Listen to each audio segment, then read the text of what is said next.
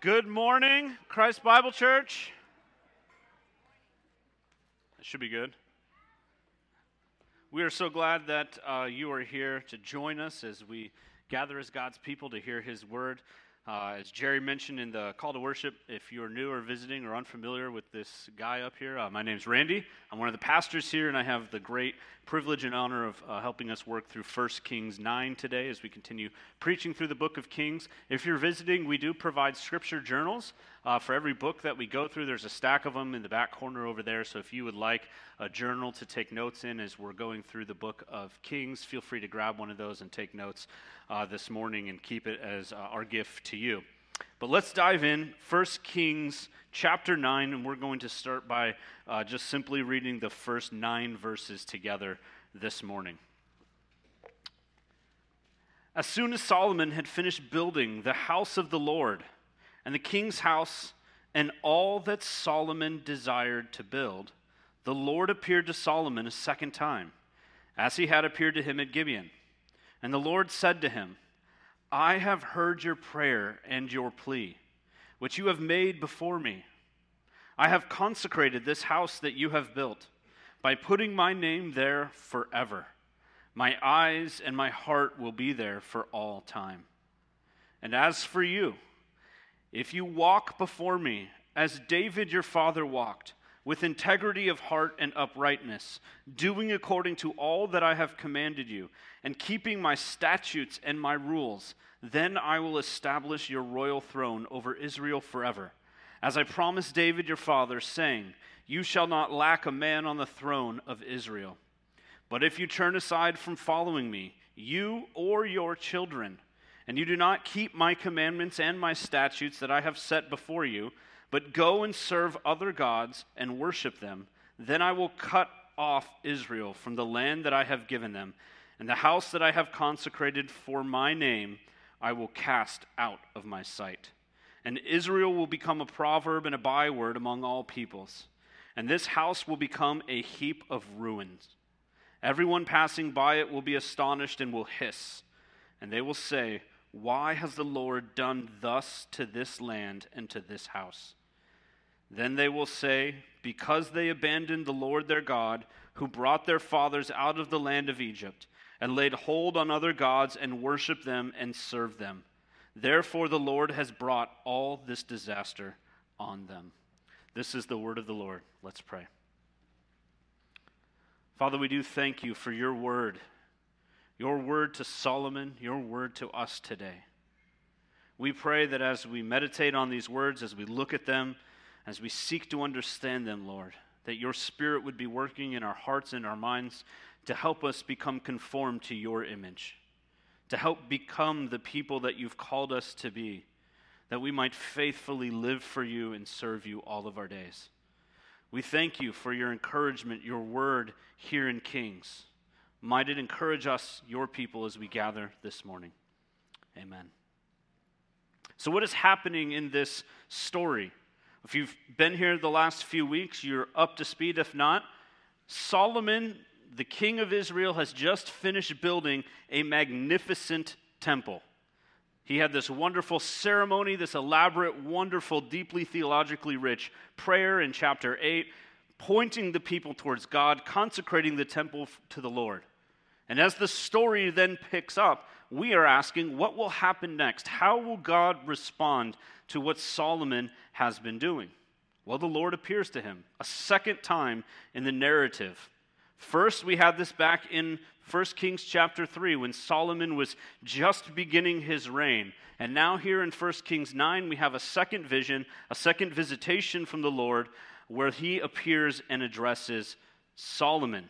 The first time, if you remember, Solomon had expressed a great desire to lead the people. When the Lord appeared to him and said, Solomon, what do you want from me? He didn't ask for riches. He didn't ask for a long life. He didn't ask for fame. He said, give me wisdom that I might lead your people well. This was an honorable and a selfless desire that God responded to by granting King Solomon wisdom beyond anyone else in the world. And additionally, he said, because you have not asked for these other things, I'm going to give them to you anyway. You will have great success. You will have fame. You will have wealth. But this second appearance has a slightly different tone. It starts out with an encouragement and a wonderful reminder for God's people. The Lord hears their prayers. Solomon has just prayed. He's dedicated this temple to God, and God shows up and says, I have heard your prayer, and indeed I will live here. This will be my dwelling place. The temple will be a wonderful reminder for God's people that I am present in their lives. He says he puts his eyes and his ears there. Now, this doesn't mean that God all of a sudden is confined to the temple, that this is the only location Israel must go, that if they pray in the fields, God doesn't hear them. No, he's saying, when you show up to the temple, there is this tangible reminder that I am here in your midst. God is present. And when the people show up for their worship, and they lay eyes on the temple, and they see this magnificent building, and they remember this prayer of Solomon, they should be reminded that their God is not a distant God, but a God who is present and dwelling in their midst. Maybe you need to be reminded of, as we just start this morning, that our God is a God who dwells in our midst. He's not a God that's far off, but he is a God who is near. He sees us, he hears us, and he indeed is sustaining us even now. We read verse 3, and these first words of the Lord to Solomon, and should be called to trust in God and find comfort in his presence. But this vision is not necessarily a vision of encouragement. And indeed, as we turn to verse 4, this visitation from God has a much more abrupt tone than this first visitation back in 1 Kings 3. It's marked not by great hope, but by great concern in verses 4 through 9. God, seeing the temple built, responding to the prayer of the king by saying, indeed, I will be in this temple, then goes on to serve a warning to the king who has flourished in every single way. If this king does not take his faith seriously, great harm will come on this nation and on himself. And in the midst of all of his accomplishments and all of his prosperity, Solomon is implored here to not neglect the Lord. We understand, just by looking at our own lives, that the times when we are most comfortable, most prosperous, are some of the times that we are most vulnerable to compromise. Something the Lord is trying to remind Solomon of this. And like I said, we know this objectively to be true. Think about if you have little kids. Right, you're sitting in bed in the morning. Maybe this is just me because our kids wake up at like 5:30 in the morning. They're a thorn in the flesh in this way in the mornings to us. And we pray, Lord, let them sleep. And he says, no, it's for your good. Right? But no, what is the temptation? The kids come in, daddy, daddy, daddy, mommy, mommy, whatever. Right? And you're just like, I would give anything for 30 minutes of sleep. Right? And you're willing to go play video games, go run in the street. I don't care. Just don't bug me for 30 minutes. I'm still tired. Right? We know this is not good. This is a neglect of our responsibilities. But because we're trying to hold on to the last drops of a good thing, we are sometimes willing to compromise in ways that we wouldn't be at other moments. We would give anything to have another 30 minutes of peace and quiet, to watch the game, to read a book, to see a movie without interruption. And so often we're doing anything to drag this out for just a few more minutes and enjoy the last drops of this. And Solomon, as we have turned these pages of Scripture, as we're now to chapter 9, is comfortable. The Lord knows that Solomon is at great risk of sliding away from having his hope and trust firmly in God. Moreover, this section here is not just a warning for the king, but for all of God's people. In verses 3 and 5, when it says the word you, when God is addressing Solomon in this vision, he's speaking directly to Solomon in the singular form. But then in verses 6 and onward, the you, which we don't pick this up in our English translations, is actually a you all.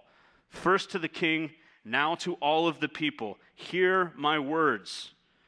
You are at great risk in your comfort. Don't neglect the Lord. Don't let the prosperity that you have experienced be something that drags you away. This is a message not just for the king, but for all of the king's subjects and all of their descendants. And Solomon is invited, as we are this morning, to hear the word of the Lord and to take it seriously, lest ruin come on the people of Israel. Of particular focus in this vision, this visitation of God to Solomon, is idolatry. The king and the people must not go off to serve other gods, to worship other gods. If in their comfort, in their prosperity, they turn away from the worship of God, the result will be catastrophic. How so? God says, Israel will be cut off from the land. They will be transformed from a nation, if we've been following the story of Kings, that's renowned for its wisdom. People from all over the world have traveled to hear the wisdom of Solomon, to see the work of the Lord in this land. But it will be transformed from something people come to desire to see to a nation that is a byword or a proverb. Hear the wisdom of God or become a note of the wisdom of God. Look what happens when the people abandon me. God is saying, you will be transformed. You will be catastrophically cut off from the land. This is all tied to the covenant curses in Deuteronomy 28. We talked briefly about this last week. And again, if you weren't here, I would encourage you just to go back and listen to that because it will help fill in so much here. The nation, though, of Israel was meant, by its obedience, to be a beacon of wisdom among the nations. And instead, if they have neglected God, if they turn from Him, they will become an object of ridicule. This magnificent temple that people would travel from all over the land to come to see, to be in awe of how great this building is, how great the God of Israel will instead be something that visitors come to and they see a heap of rubble. A reminder of what happens when the people turn their back on their God. The message here is consistent. Although God has consecrated this temple, priority for these people and the king is to be obeying his commands. And indeed, we're reminded here that obedience is no small piece of our relationship with God, but indeed holds one of the most central places. If we follow God, we are expected to obey God. He is the king, we are the servants. What he asks, like at Chick-fil-A, my pleasure. We respond and do. This is a high calling for any believer, but as we focus here on 1 Kings 9, it's a very high calling for the king, who is God's representative over the people and who will set the trajectory for those under his care. What is important to the king will be important to the people. So God reminds Solomon, follow me. This is not some type of legalism, do this or else. But what God is showing Solomon here and reminding us as we hear his word this morning is that there is a structure that God has put in place between the ordering of relationships between his creation, us as humans, and him.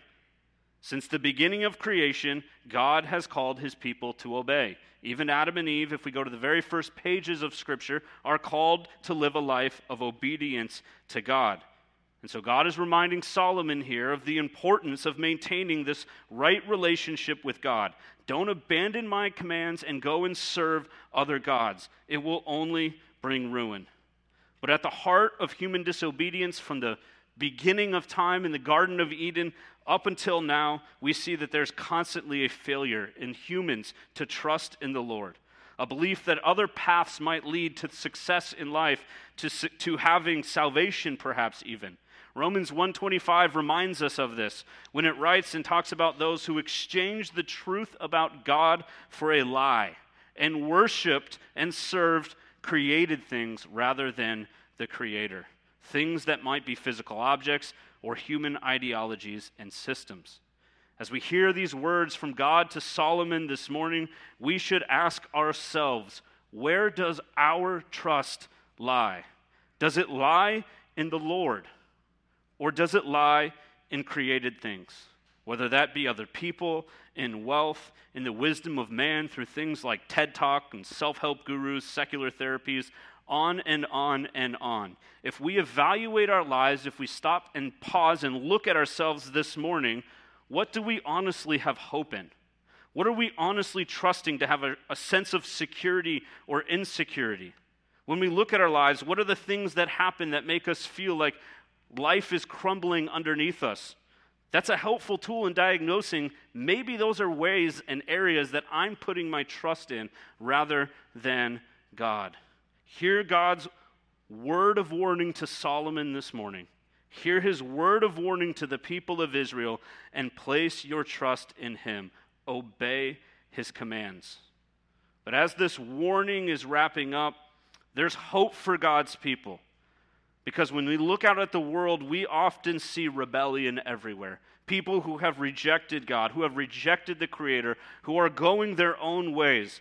We are reminded by words like these, that no matter what, those who walk in disobedience to the Creator, those who rebel against God, those who reject his saving grace and instead walk according to their own desires will ultimately face destruction. Simply put, we have a reminder here that a life of rebellion is not a winning strategy. It might look good, but like the Suns, it will crumble. It's a basketball reference. You were all waiting for it. It's a little bit of therapy for myself. Someday, we are reminded in Scripture, every knee will bow before God, recognize his authority over their lives. But unfortunately, with those who have lived in persistent rebellion, they will face in that moment a final jury, a final judgment, and they will be sentenced for their rebellion. So after this call to be a fully devoted people of God, though, Kings transitions into an overview of Solomon's life. Where is he now, halfway through his reign? 20 years in. What does it look like for Solomon? Let's read the rest of chapter 9 this morning. At the end of 20 years, in which Solomon had built the two houses, the house of the Lord and the king's house, and Hiram, king of Tyre, had supplied Solomon with cedar and cypress timber and gold as much as he desired. King Solomon gave to Hiram 20 cities in the land of Galilee. But when Hiram came from Tyre to see the cities that Solomon had given, they did not please him. Therefore he said, "What kind of cities are these that you have given me, my brother?" So they are called the land of Cabal to this day. Hiram had sent to the king 120 talents of gold. And this is the account of the forced labor that King Solomon drafted to build the house of the Lord and his own house, and the Milo and the wall of Jerusalem, and Hazor and Megiddo and Gezer. Pharaoh, king of Egypt, had gone up and captured Gezer and burned it with fire, and had killed the Canaanites who lived in the city, and had given it as a dowry to his daughter, Solomon's wife. So Solomon built Gezer. And Lower Beth Horon, and Balath and Tamar in the wilderness in the land of Judah. And all the store cities that Solomon had, and the cities for his chariots, and the cities for his horsemen, and whatever Solomon desired to build in Jerusalem, in Lebanon, and in all the land of his dominion.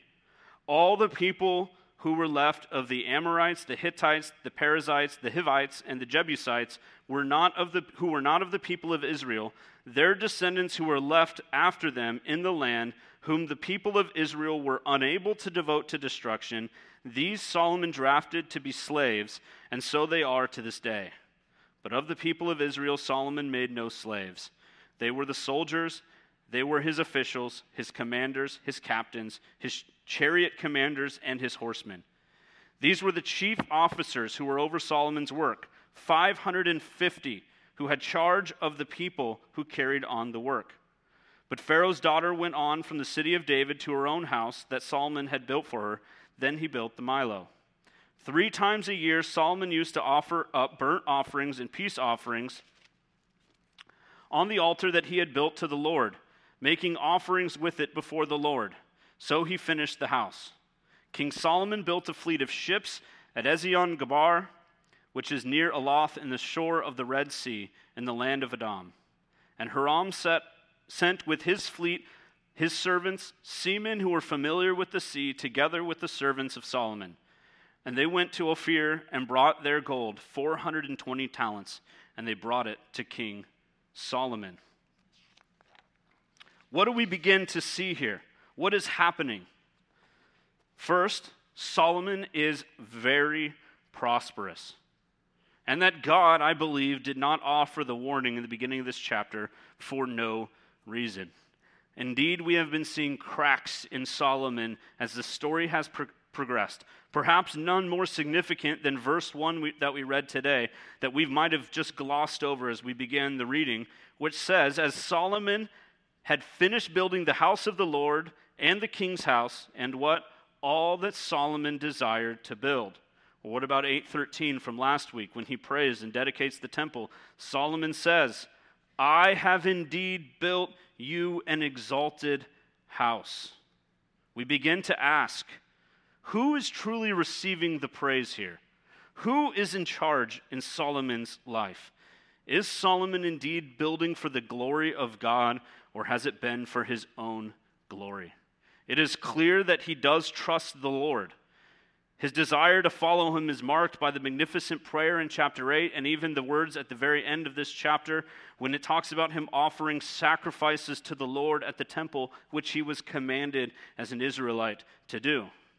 Some would read this last half of this chapter and conclude that this here is a testament to Solomon's great power and success that he obtained before he goes wayward.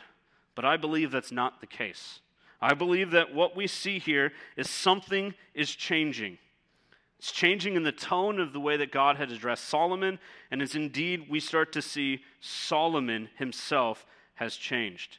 His primary concern in 1 Kings 3 is the good of his people, that he might lead them wisely, but that no longer appears to be the case.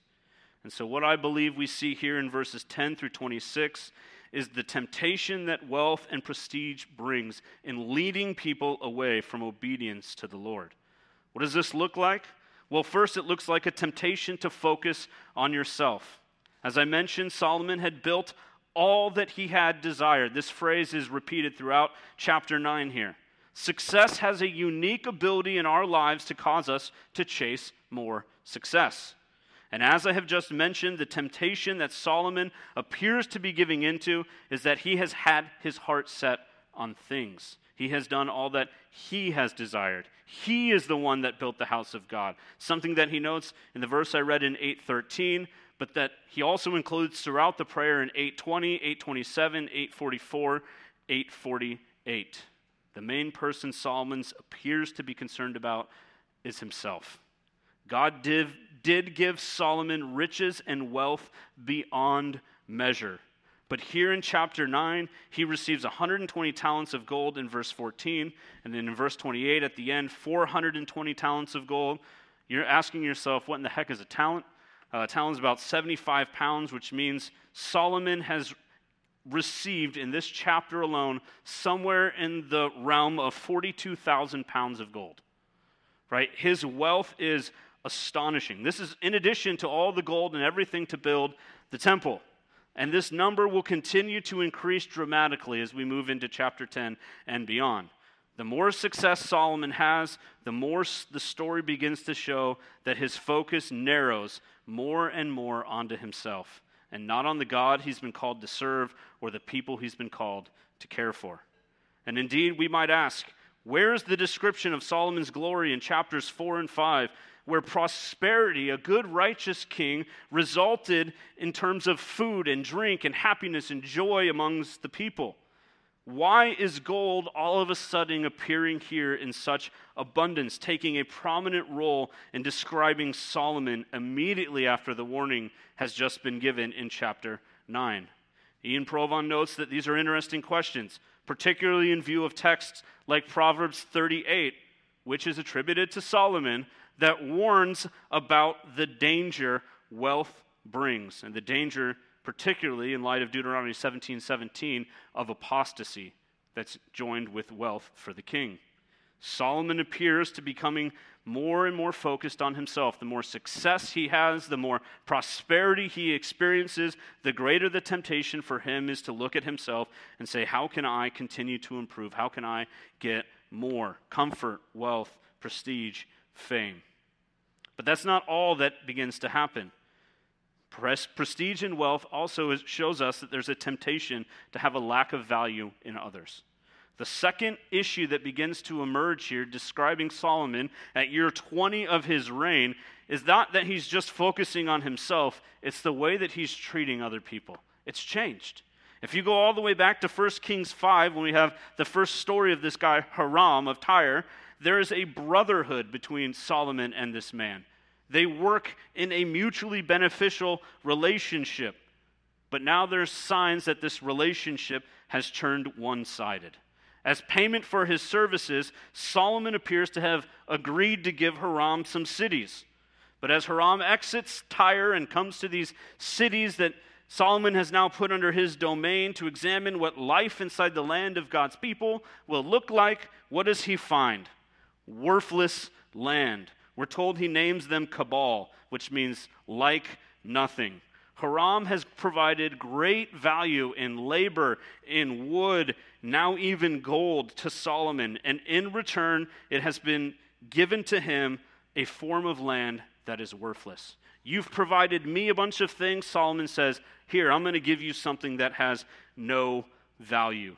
It's not an even trade, and it appears that Solomon has taken advantage of him. Solomon's own success has led him to a place where the man who considered himself a brother of Solomon is now instead treated like his servant. Hiram must know that he has no choice, for although he's like, this isn't fair, this land stinks, what's he do? He goes and gets more gold for Solomon. He keeps serving him. He knows that he is now in service and must bring tribute to King Solomon. Worse, which isn't even the focus here, but we should ask, what about the people in these cities? Solomon is their king, and he's just traded them away for some gold. Joshua had trusted in the Lord when he conquered the land that God had given to the people, rejoices in God's provision and promised inheritance, and yet Solomon here now gives away, as part of a deal in order to get himself more gold, the promised inheritance that God had promised his people. I'm going to get more for myself, and I'm going to take away from you to do it.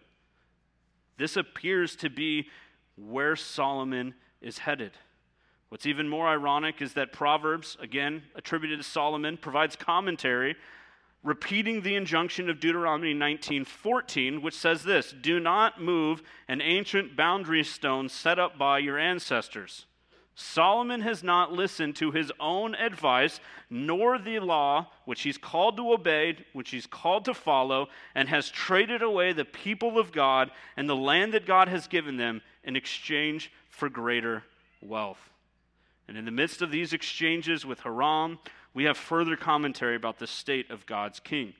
If we remember Scripture, some of you may know, some of you may not know. If you go all the way back to Judges 129, we're told that Ephraim did not drive the Canaanites out who lived in Gezer, so the Canaanites lived in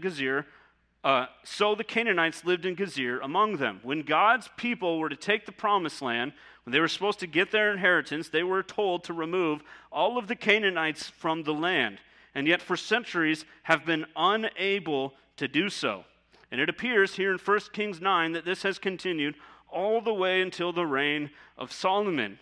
But it's not Solomon, God's king, who is going to finally fulfill this obedience to God. No, it's going to be the foreign king Pharaoh, who as a dowry, as payment, as a gift for his wife's marriage to Solomon, is going to go defeat the people there, take out the Canaanites, and then give them to Solomon as a gift. Pharaoh completes the task that should have been the king's task to complete. He does so as a gift. What does Solomon do? In turn, he enslaves these people, forcing them to build projects for his own desires. In pursuit of his own desires, Solomon has shown he is becoming more like the Pharaoh of Exodus, who treated God's people poorly, who enslaved them so that he might make them build his own monuments. Solomon is doing the same, forcing foreigners to do his work for his own glory so that he might receive more fame or wealth. Just as he had done with Hiram, instead of causing the name of God and the generosity of God to be displayed and praised among the foreign nations, Solomon has caused God's reputation to be damaged as he seeks his own desires. Why highlight this? Well, we are marked today in a society that values wealth and comfort above almost anything else. The greatest good is providing a better house, more entertainment, more toys, more stuff in general for oneself and one's family. These things are not inherently bad, just as wealth is not inherently bad for Solomon. Indeed, God had promised great wealth to Solomon. Would he promise something that was bad? No. But the question we are asking as we read and as we're wrapping up this morning is not, did God give Solomon what he had promised in that first vision, but rather, is Solomon being wise with what God has given to him? In the midst of a life where we have so many choices, many things calling for us to find our satisfaction of them, we're called to look at 1 Kings 9, to look at Solomon and ask, is he wise in his choices? Or has he allowed what God has given to him as a gift move him away from a deep and complete trust in the Lord that it appears he had in those opening chapters? This is indeed the question that we must ask as the chapter finishes with Solomon's worship of God in verse 25, which he was commanded to do, which was right and good for him to do, sandwiched between his desire to please his wife, the princess of Egypt in verse 24, and a desire to enrich himself in verses 26 and 28, which ironically also includes the first time that we ever have a note of Israelites having a navy. Right? He makes ships for the first time to go to more and more distant lands so that he can get more and more gold. And so we're left asking as the chapter concludes, will God indeed be squeezed out as Solomon continues to try and choose to worship God while satisfying himself? And we should ask ourselves these same questions. Are we sidelining God? Are we putting God on the periphery while making our desires the priority? Have we taken the good things that God has given to us, whether it be wealth, prestige, our kid, our jobs, even our recreation, and made it the object of our worship, that which we look to for hope, joy, purpose, that which we ultimately place our trust in? And so as the chapter comes to a close, we see that as good as Solomon has been, he ultimately is looking out for himself. In the midst of all that he has provided for his people, in the midst of his wealth and the success of the kingdom, the prosperity of the people, we read this and conclude that we are still waiting for a better king than Solomon. We read and ask, cannot God provide a better king for his people? And we are invited this morning to compare Solomon and the true king, Jesus. Solomon, the king of great power, wealth, knowledge, wisdom. He experiences success wherever he goes. The people prosper under his rule, but he ultimately is a king who takes and consumes and moves his own desires forward. But then we have Jesus, the greatest king, the one we truly long for, the king who instead of taking more for himself, laid his own life down, who gave up everything for his people, living according to the desires of the Father, submitting himself in every way to obedience. We long for something or someone that we can trust. This is why there is and always will be a market in the secular world for those who have books like 5 Steps to a Fulfilled Life, The Secret to Contentment. You could make up a million titles. These are make-believe titles, but I'm positive if you Google them in Amazon, there is a book called these things. Kings is pointing us to not trust in the created, but instead the Creator. He alone is trustworthy. He alone can provide for us. He alone holds the keys to peace, joy, and fulfillment in this life if we would just lay our desires to the side and say, "Here I am, Lord. Let your desires be my desires. I want to follow you. You are the good king, the true king." A couple questions as we finish this morning. First, where do you find the greatest sense of security in your lives? How might this be a temptation in your life to trust in the created rather than the Creator? 2, what is at the root of your desires? Do you want to live for Jesus, or do you want to achieve a greater sense of comfort, maybe even doing good things for those that are around you, but putting you at the center? What does your use of God's provision say about your priorities? Has God's provision been primarily used for you, or have you used God's provision as a means of leading and serving others? What does your use of God's provision say about your ultimate obedience to God?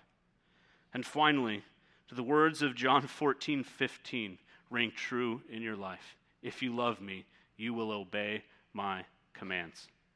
This is what we are asked of. This is the picture that we see. And as we leave this morning, the questions we must ask ourselves.